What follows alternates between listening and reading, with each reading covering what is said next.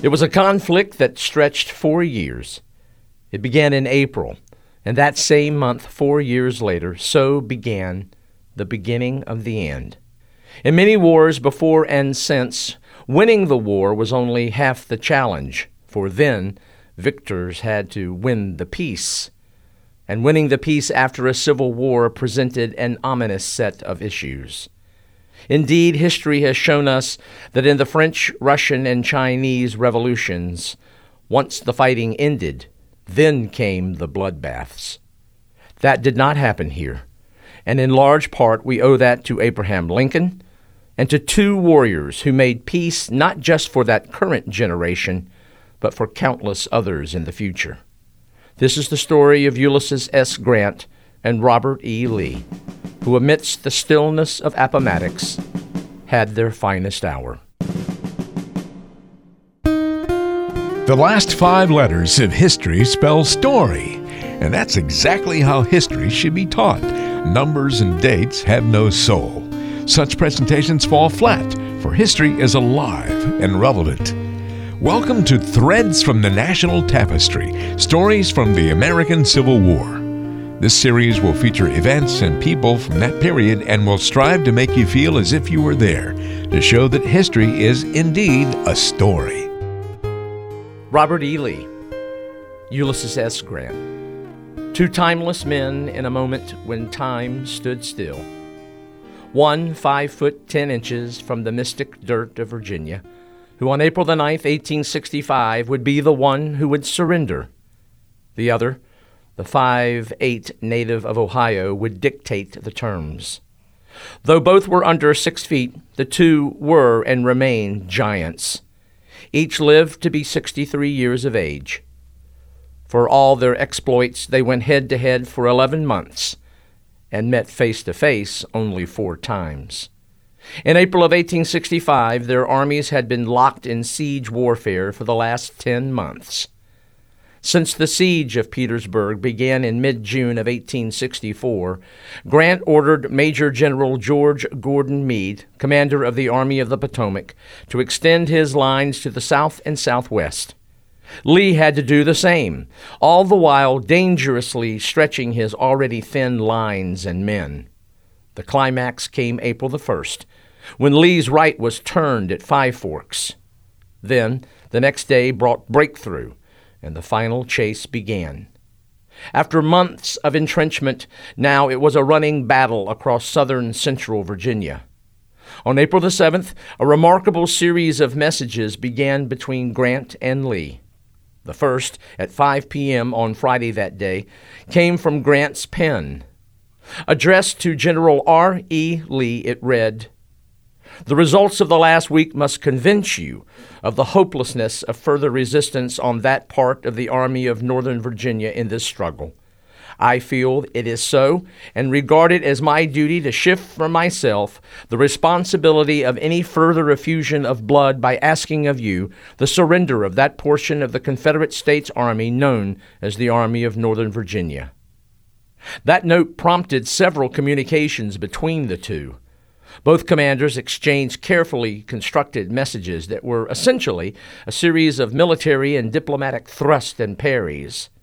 On Sunday the 9th, Grant responded to a message from Lee that was written the day before, written by a man who, despite reality, refused to accept defeat. In Grant's message dated April the 9th, the Union General-in-Chief hoped that all difficulties may be settled without the loss of another life. Military events dictated Lee's response when the Georgian, Major General John B. Gordon, brought in news that the road to Lynchburg was blocked by Union cavalry. Ordered to push them aside, Gordon later returned to inform his general that his orders had been carried out, but behind, the blue steel of Union infantry. Around 8 a.m., a courier from Gordon raced in, and to Lee handed this message: "I have fought my corps to a frazzle, and I fear I can do nothing more." Seeking advice, the commanding general of the Army of Northern Virginia called on James Longstreet, who led his 1st Corps. With Longstreet, when Lee arrived, was Major General William Mahone, and the Army's Chief of Artillery, 29-year-old Brigadier General E.P. Alexander. The word surrender came up, and after a silence that roared, it was Alexander who spoke up. He suggested something that would have made Abraham Lincoln, U.S. Grant, and William Sherman collectively shudder. Let the men take to the woods, disappear into the hills, become guerrillas. With every eye in the room on Lee, he paused, weighing his answer, then carefully said, "Suppose I should take your suggestion. The men would be without rations and under no control of officers. They would be compelled to rob and steal in order to live. They would become bands of marauders, and the enemy's cavalry would overrun many sections that may never have occasion to visit. No, we would bring on a state of affairs it would take the country years to recover from. No, to Lee, the Almighty had dictated the outcome, and now it was time to lay it all down. With that decision, as author Jay Winnick wrote in his 2001 work, April 1865, The Month That Saved America, the man of war made his greatest and most historic decision. It was one for peace, one for laying down arms, one to send men home to be husbands, fathers, and sons, to be American citizens once again. For Robert E. Lee, that decision was not an easy one. No matter how great a leader he was also quite human. He wrestled with the inner turmoil. It was just that morning that as he started off into early morning fog, he cried out, "How easily I could be rid of all this and be at rest. I have only to ride along the line and all will be over." Resolved to surrender, the chase over, Lee reportedly said, "I guess that means I must see General Grant, and I would rather die 1,000 deaths." A resigned Robert E. Lee wrote, "General, I received your note of this morning on the picket line, whither I had come to meet you and ascertain definitely what terms were embraced in your proposal of yesterday with reference to the surrender of this army. I now request an interview in accordance with the offer contained in your letter of yesterday for that purpose." When news of Lee's message spread, a Union artillery officer jumped atop a caisson and proposed 3 cheers. When all with him began to understand what it meant, after months and years of campaign, combat, and casualties, yes, when they remembered the strange fraternity created by battling a worthy opponent and wondered what each would do after a lifetime of experiences amassed over the course of the last 4 years, the cheering stopped, and grown men tumbled into tears. Now it was Grant's turn to compose. Seated on a grassy bank by the roadside, he wrote, "Your note of this date is but this moment, 11:50 a.m., received. I am at this writing about 4 miles west of Walker's Church, and will push forward to the front for the purpose of meeting you. Notice sent to me on this road where you wish the interview to take place will meet me. The man who had forced 2 previous Confederate armies to surrender at Fort Donelson and Vicksburg now allowed the man who would surrender to pick the time and place. Yes, the 4-year play was nearing its end. A ceasefire was ordered, but the word would take time to reach men in both armies who were scattered across the landscape. And because of that, there would be confusion and needless, tragic loss of life. For example, Lieutenant Hiram Clark of the 185th New York was killed by Confederate fire. And there was Private William Montgomery of the 155th Pennsylvania, mortally wounded by Confederate artillery fire. He was only 15. And there was more fire, in this instance verbal. During the exchange of notes between Lee and Grant, a slender, long-haired officer rode into Gordon's Confederate camp, and after a saber salute announced, "I am General Custer, and bear a message to you from General Sheridan. The general desires me to present to you his compliments and to demand the immediate surrender of all the troops under your command." Since Lee and Grant were already exchanging messages, this was a serious breach of military etiquette, and Gordon curtly rejected Custer's demand. That prompted Custer to say that Sheridan was prepared to annihilate your command in an hour. Gordon responded that in that case, Sheridan would have to bear responsibility for breaking a declared truce, and he had nothing further to say. Undaunted, Custer now wanted to see 1st Corps Commander Longstreet. The brash Custer's meeting with Longstreet was the stormiest of the day, for old Pete was in no mood for dandies and theatrics. Staring as the 25-year-old officer galloped up with blonde curls bouncing, Custer, in a sharp, agitated manner, addressed Lee's senior corps commander. "In the name of General Sheridan, I demand the unconditional surrender of this army." Longstreet blew up like a powder keg. He reminded Custer that he was not the commander of the army, that Custer was within the lines of the enemy without authority, addressing a superior officer and in disrespect to General Grant as well as himself. Custer then replied that Longstreet would be responsible for the bloodshed to follow, and Longstreet shot back, "Go ahead and have all the bloodshed you want." Custer withdrew. Meanwhile, Grant's latest communication reached Lee and Longstreet. Both were seated under an apple tree. Message read, Lee prepared for the next step. Longstreet said quietly, "General, unless he offers us honorable terms, come back and let us fight it out." The man in gray rode west with Grant's staff officer, Lieutenant Colonel Orville E. Babcock, to meet the federal commander. He also sent Lieutenant Colonel Charles Marshall of his staff to ride ahead and arrange a meeting place. And so, 2 men rushed to fulfill their destinies. The 2 generals headed for a way station on the Richmond-Lynchburg Stage Road, a little town of maybe 20 structures, 2 dirt streets. It was a place with a harsh Indian name, Appomattox. As Civil War author Bruce Catton so beautifully wrote, Appomattox was about to become one of the precious, haunted possessions of the American people.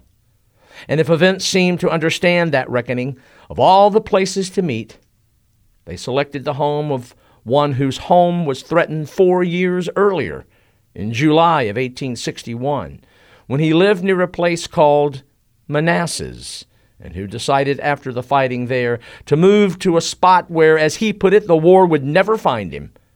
And yet it did, in the home of Wilmer McLean. And of all the places in his home, they decided, how American, to meet in his parlor. What better place for 2 to gather, to talk, to make peace? The process began in the early afternoon of April the 9th, Palm Sunday. The setting, one of the great scenes in American history. Inside, Lee waited. At about 1:30 p.m., he heard horses outside. Into the room walked the 43-year-old warrior in blue. Without sword and with rank stitched on the muddy coat of a private, he had one button buttoned wrong, and his boots and trousers were splattered with mud. Before him, Lee, at 58, tall, gray, handsome. On this day, he had on his best uniform. At his side, the jewel-studded hilt of a sword given to him by admirers from England. Again, from the powerful prose of Catton, though neither could have possibly realized it then, their actions this day meant a portion of American history was about to end, and another would begin. A watershed moment in American history where sunset and sunrise would come together in one streaked glow that was half twilight and half dawn. When America of the past greeted a nation about to turn the page to a complex new future. And the 2, Lee and Grant, symbolized the 2 worlds that this great and terrible Civil War had forced to collide. Again, as Catton so beautifully presented, the immaculate Lee bore an air of benevolent aristocracy, of a class that came from the past and looked to the past. It conjured up images of founding fathers, of knee breeches, buckled shoes, and powdered wigs, a time of leisured dignity and a rigid code in which privilege and duty were clearly joined. That time and air had brought the country to its birth and provided many of its beliefs from America. It was destined to be a country of constant change, and the American Civil War made certain that it would be so. The dawning of the industrial age meant the leisure class would be diluted. War and modern machinery unhinged the aristocracy and its underling, slavery. Dignity now resembled arrogance. Pride of purse had begun to elbow away pride of breeding, and in the muddy, disheveled appearance of U.S. Grant, there was a glimpse of this new society, of this new age. It was one not dreamed of by the Founding Fathers. Here, the form of U.S. Grant was the representation of a new society with the lid taken off. Western man standing up to assert himself, to state that whatever lay back of a person mattered little with what lay ahead. One of many who refused to be handcuffed by the past. And though it and he may have looked rough and uncultivated, they could now come to important meetings wearing muddy boots and no sword. And yet they had to be listened to. Yes, there in McLean's parlor, two men, two societies. Once together, they shook hands and sat at two tables, about 8 feet apart. Once they settled, the healing began. The victor was the one most visibly uncomfortable. Indeed, Grant related with the extreme disappointment and sadness that draped heavily round Lee's shoulders. For until only recently, Grant's very existence walked hand in hand with disappointment, with sadness. Perhaps he thought back to September 1853, stationed at far-removed Fort Humboldt, California. He was so lonely he devised schemes to make extra money so that he might bring the family out west to be with him. But fate was cruel. He bought 100 tons of ice bound for San Francisco. That shipment was delayed, and he missed the market. He bought cattle, hogs, and horses in hopes to sell. The plan failed. He planted potatoes and hoped to sell them. His fields flooded. He put up money with a merchant to open a store in San Francisco. His partner ran off with his money. He bought pigs for another entrepreneurial investment. It failed. He bought chickens to sell. They died in transit.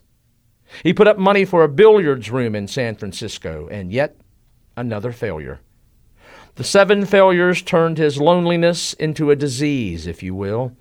Alone, without his loved ones, he became depressed and turned to strong drink.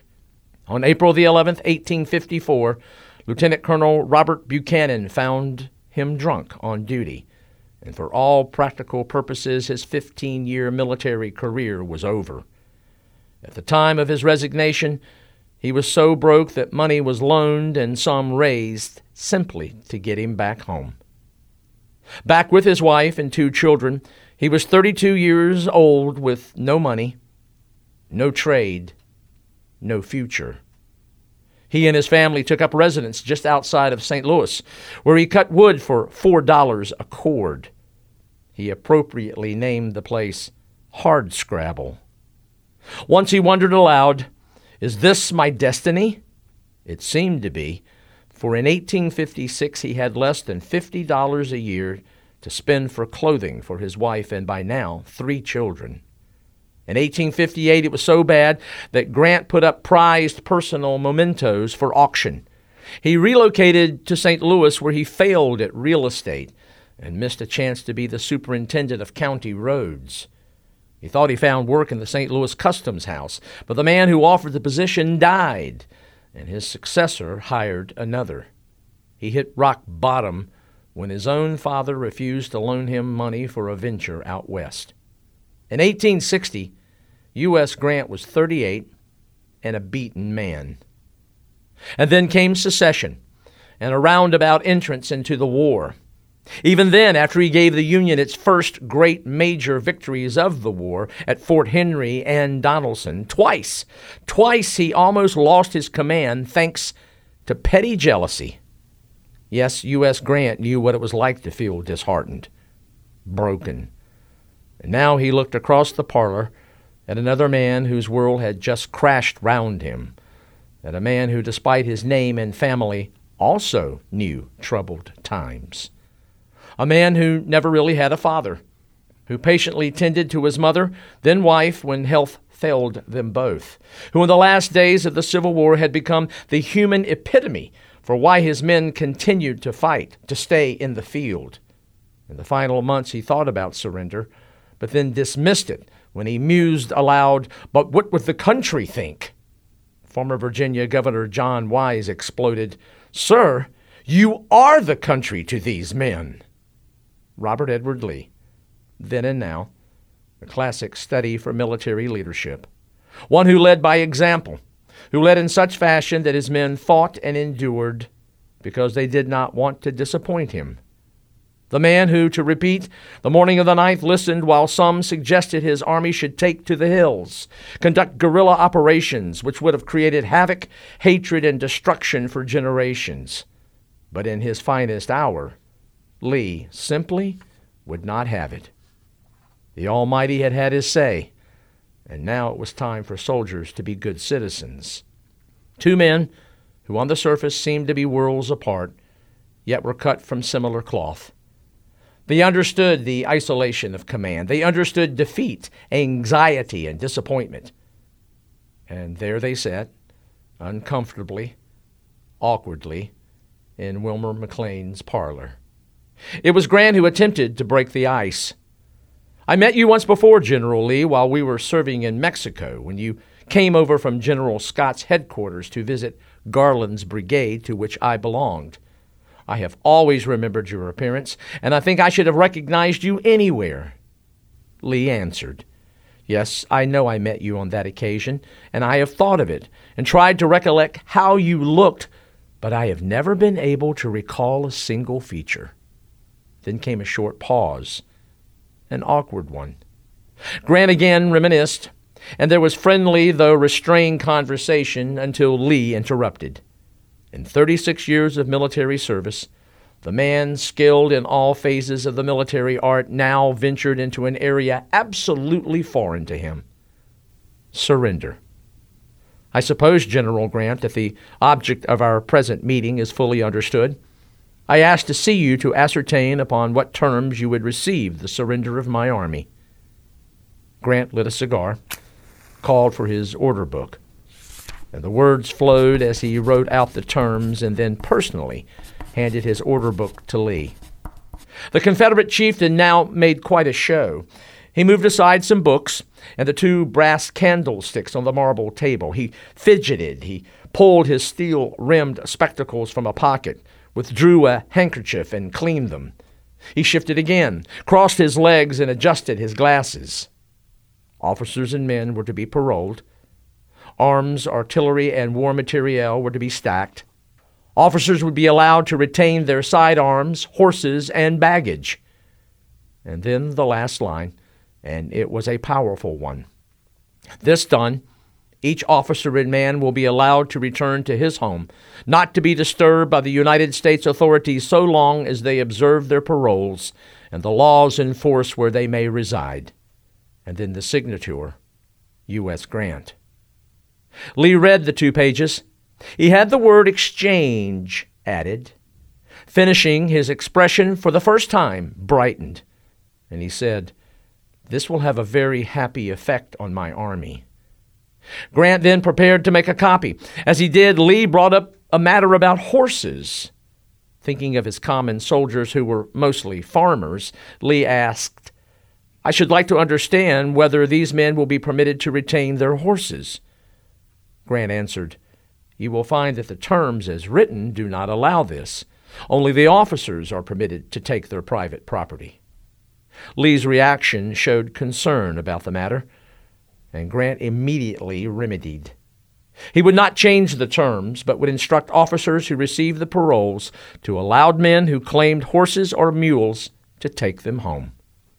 This done, Lee said, "This will have the best possible effect on the men."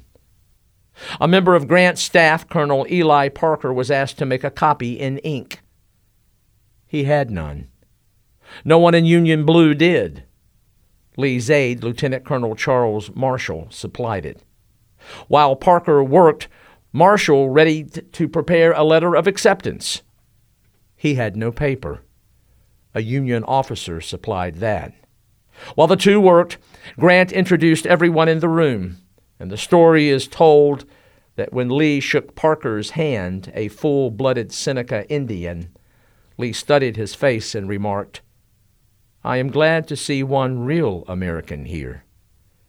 Parker supposedly answered, "We are all Americans." Lee now mentioned he held 1,000 or more Union prisoners and was concerned about not only feeding them, but his own men. Grant again immediately rose to the occasion. He turned to his chief commissary officer and asked for 25,000 rations to be distributed amongst the Confederates. The 2 copies were signed, and a little after 4 p.m., Lee shook hands once again with Grant, bowed to the others in the room, and made his way to the porch. All quietly followed.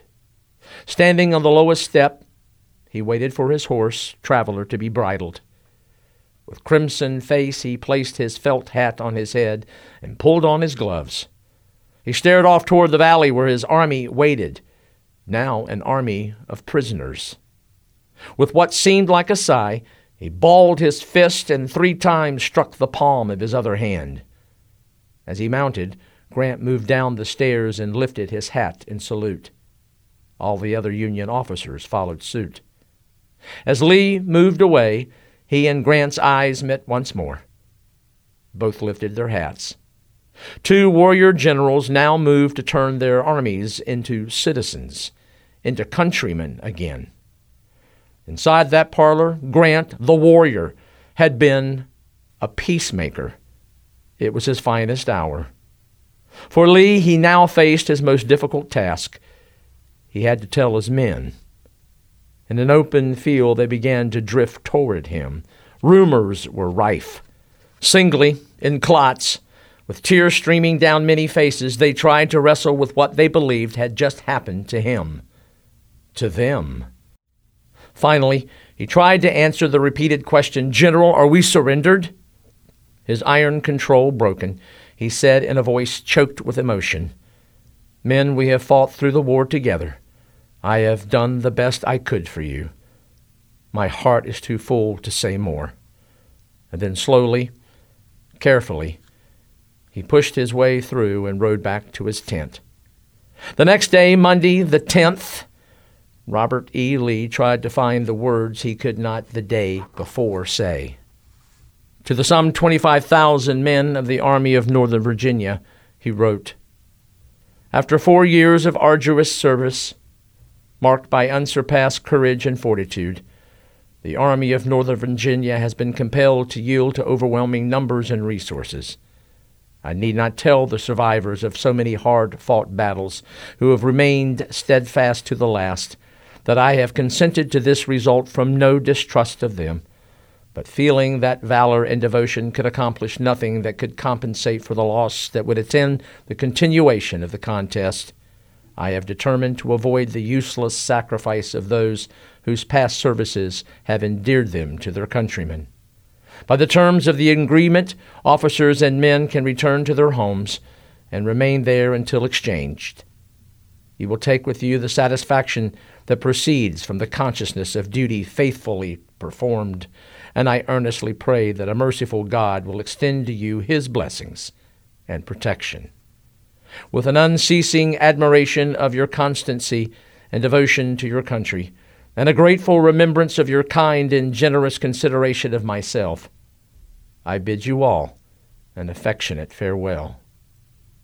For the victor, around 4:30 that Sunday afternoon of the 9th, Grant reined up his mount and took a seat on a large stone by the side of the road.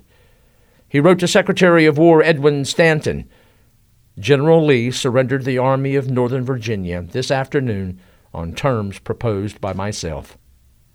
That was it. No trumpeting or glorifying, simple, direct, to the point, and Grant's compassion continued. Union Peace Commissioners Generals Charles Griffin and John Gibbon informed Brevet Major General Joshua Lawrence Chamberlain that Grant wanted him to receive the Confederate infantry surrender. Grant knew his man. Chamberlain would handle the ceremony with humility, with dignity. On April the 12th, 4 years to the day after the American Civil War began, and the day after Lee's artillery had surrendered, Chamberlain proved himself worthy of Grant's appointment. Befitting the mood of the Confederate Army, the day was gray. In a drizzle under leaden skies, Chamberlain's men of the Union 5th Corps lined the Richmond-Lynchburg stage road. They stood at order arms, and then off to the right, there was a rustle. Men approached from down in the valley, out of the fog, like gray ghosts, the remnants of the Army of Northern Virginia. They were to pass silently, lay down their arms, and then to history become ghosts again. They were led by Major General John B. Gordon, who approached on horseback with head down. As he neared Chamberlain, there was a bugle, and Chamberlain's line snapped to attention. Then from regiment after regiment, the rattle of flesh on metal and wood as Chamberlain ordered rifles to be shifted to carry arms. The common soldier's salute to another common soldier.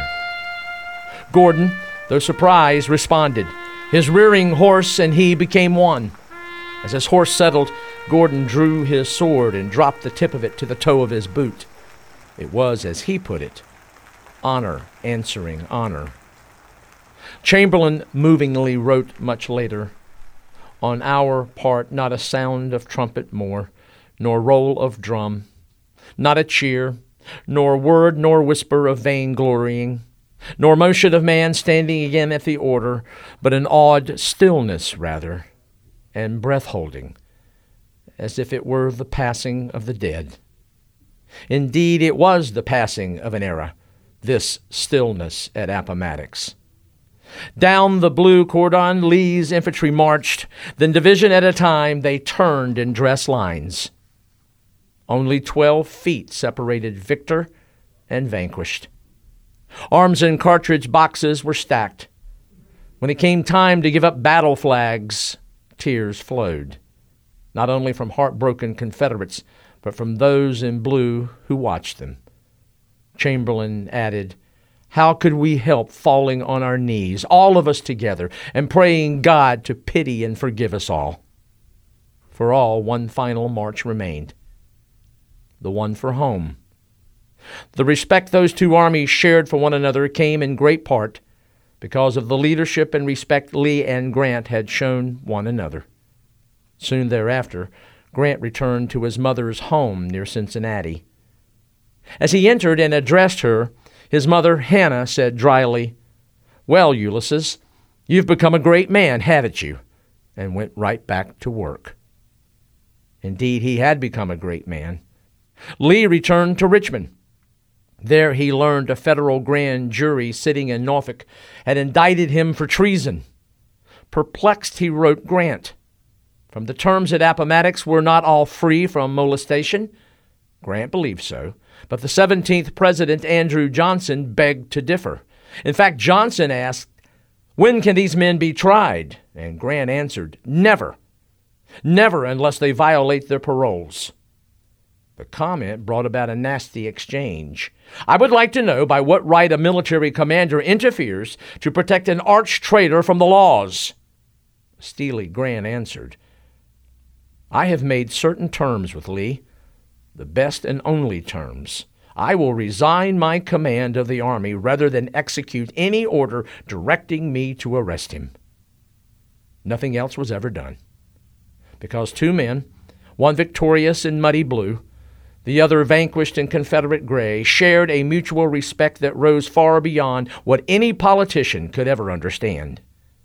These two warriors, respected adversaries, these two Americans simply wanted their men, their common soldiers, to go home with dignity, with honor, and be one again. From their finest hour, inside that parlor at Appomattox, and in their examples afterwards, honor reigned supreme. Would to God that every man and woman who today calls themselves a leader, or to extend that thought to every person who calls themselves a human being, would all, like Lee and Grant, allow honor to reign supreme. Then perhaps all conflicts between nations and peoples, all civil wars that rage within oneself, might also find their own stillness, might find a peace that reigned on a Palm Sunday 153 years ago when two Americans shared their finest hour. That Sunday, April the 9th, was not the only Confederate surrender. There would be 3 more. But the largest, the greatest number of Confederate troops to be surrendered at one site came April the 26th, and it occurred at the Bennett Place, Durham Station, North Carolina. Only a few miles from the campus of Duke University, it deserves our attention, and yes, even a visit perhaps, for it too, like Appomattox, is another place where stillness and peace reigned, when yet again time stood still. I have walked the hallowed grounds of almost every major battlefield of the American Civil War. At each, there is a disturbed, troubled energy. Not so at Appomattox. Rather, there is an air of letting go, of laying down, and a stillness that Bruce Catton noted in the title of his Pulitzer Prize-winning history.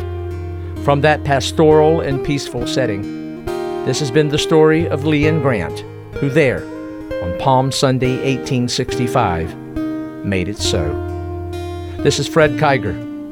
Thank you for listening.